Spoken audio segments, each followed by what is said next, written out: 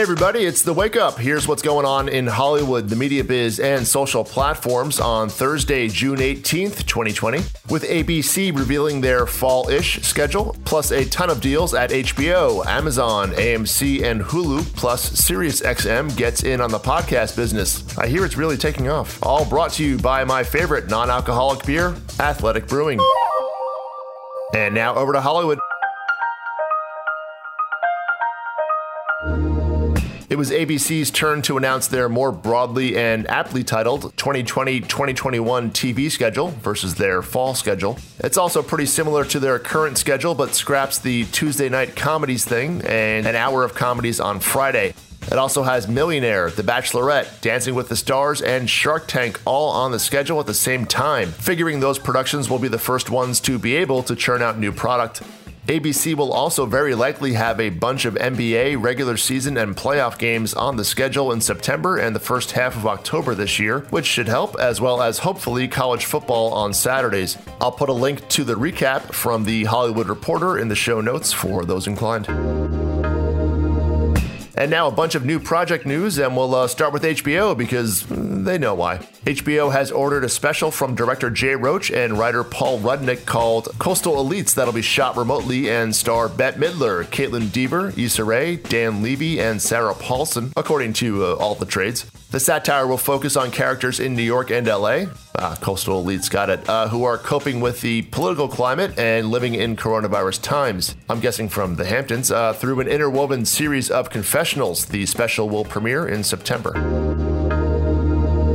Over at Sister Company, HBO Max, they ordered a new animated series from the guys behind HBO's Life and Times of Tim. This one's called 10-Year-Old Tom. These guys in the T's. Tom being a 10-year-old who's always being let down or corrupted by the adults around him. Preach, brother.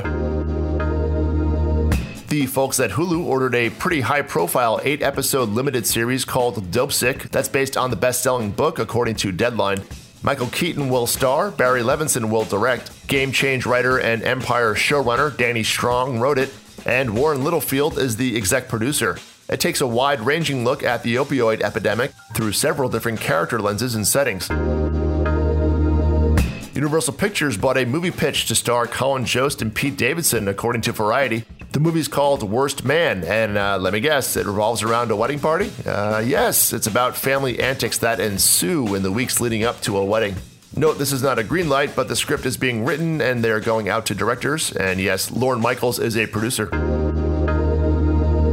AMC and IFC have combined their C's to renew the sketch comedy show Sherman's Showcase for a 6-episode second season, which will air on both networks next year. The show only aired on IFC last summer. However, a Sherman's Showcase Black History Month Spectacular special will air on AMC tomorrow night.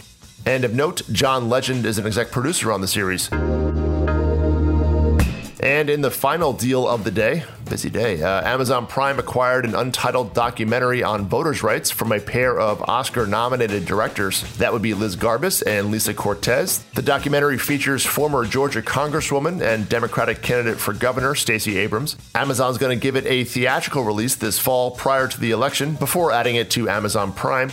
And we'll round out this section with somewhat shocking news. That 70s show actor Danny Masterson was arrested on 3 charges of rape in Los Angeles. The 3 alleged incidents occurred in the 2001 to 2003 timeframe. He posted $3.3 million bail yesterday afternoon, according to Deadline. Next up, the media biz and social platforms. SiriusXM and Kim Kardashian both make respective moves into the podcast space. Fools. Twitter rolls out a new voice tweet feature, and today's pop quiz. What did Michael Keaton's Mr. Mom make at the U.S. box office, and when was it released? Okay, I know the answer to one of those questions, but first, a brief message about my favorite non-alcoholic beer, Athletic Brewing.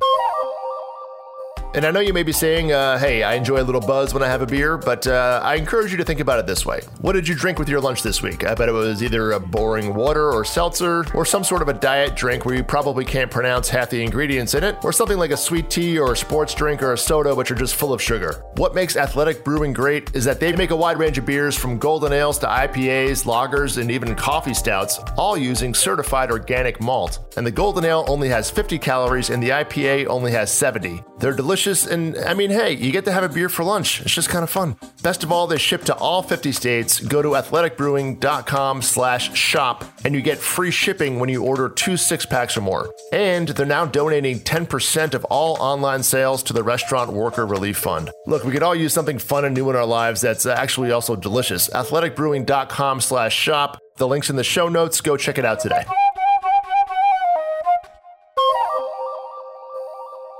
And now the answer to today's pop quiz.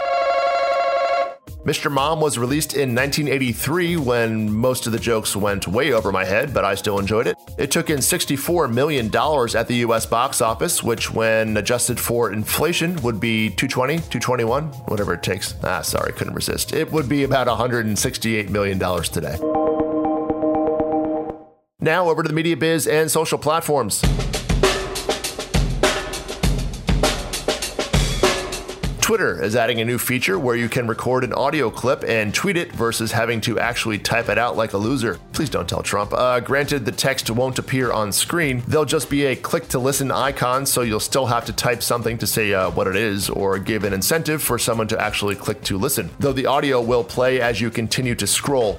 The voice tweet feature is rolling out to some users this week, but will be available to everyone in, quote, the coming weeks. SiriusXM made a move into the podcast space. No, don't worry, this one's still for sale. They bought Simplecast, which is a service that podcasters can use to host and get their podcast distributed. According to The Hollywood Reporter, Sirius will combine it with something called AdsWizz. Don't forget the second Z on the end, which is their advertising tech division. It seems like Sirius is making a move into the podcast advertising revenue business, but how all this fits into the greater SiriusXM Pandora empire was not exactly laid out.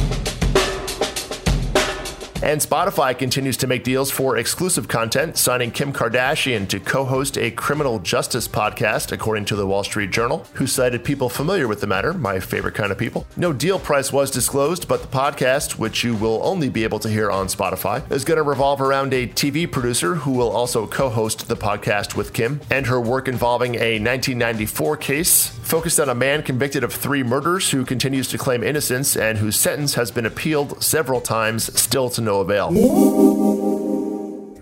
And in today's programming notes, just one. Padma Lakshmi's new food show, Taste the Nation, drops today on Hulu. That one is 10 episodes of Padma going around the country and exploring different aspects of society and culture through cuisine. And let's finish out with Kelly Clarkson and her band, who dropped perhaps a carefully chosen song for her latest installment of Karaoke on her daytime syndicated TV show, a cover of Aretha's Chain of Fools. And hey, Kelly still got it. You got me where you want me. I ain't nothing but your fool. If you would, give a rating on the Apple Podcasts and leave a nice short review. Think of it as graffiti, but on the internet. For you internet law-abiding citizens, just sharing it out on LinkedIn is great too. Have a great day, everybody. I'll see you tomorrow.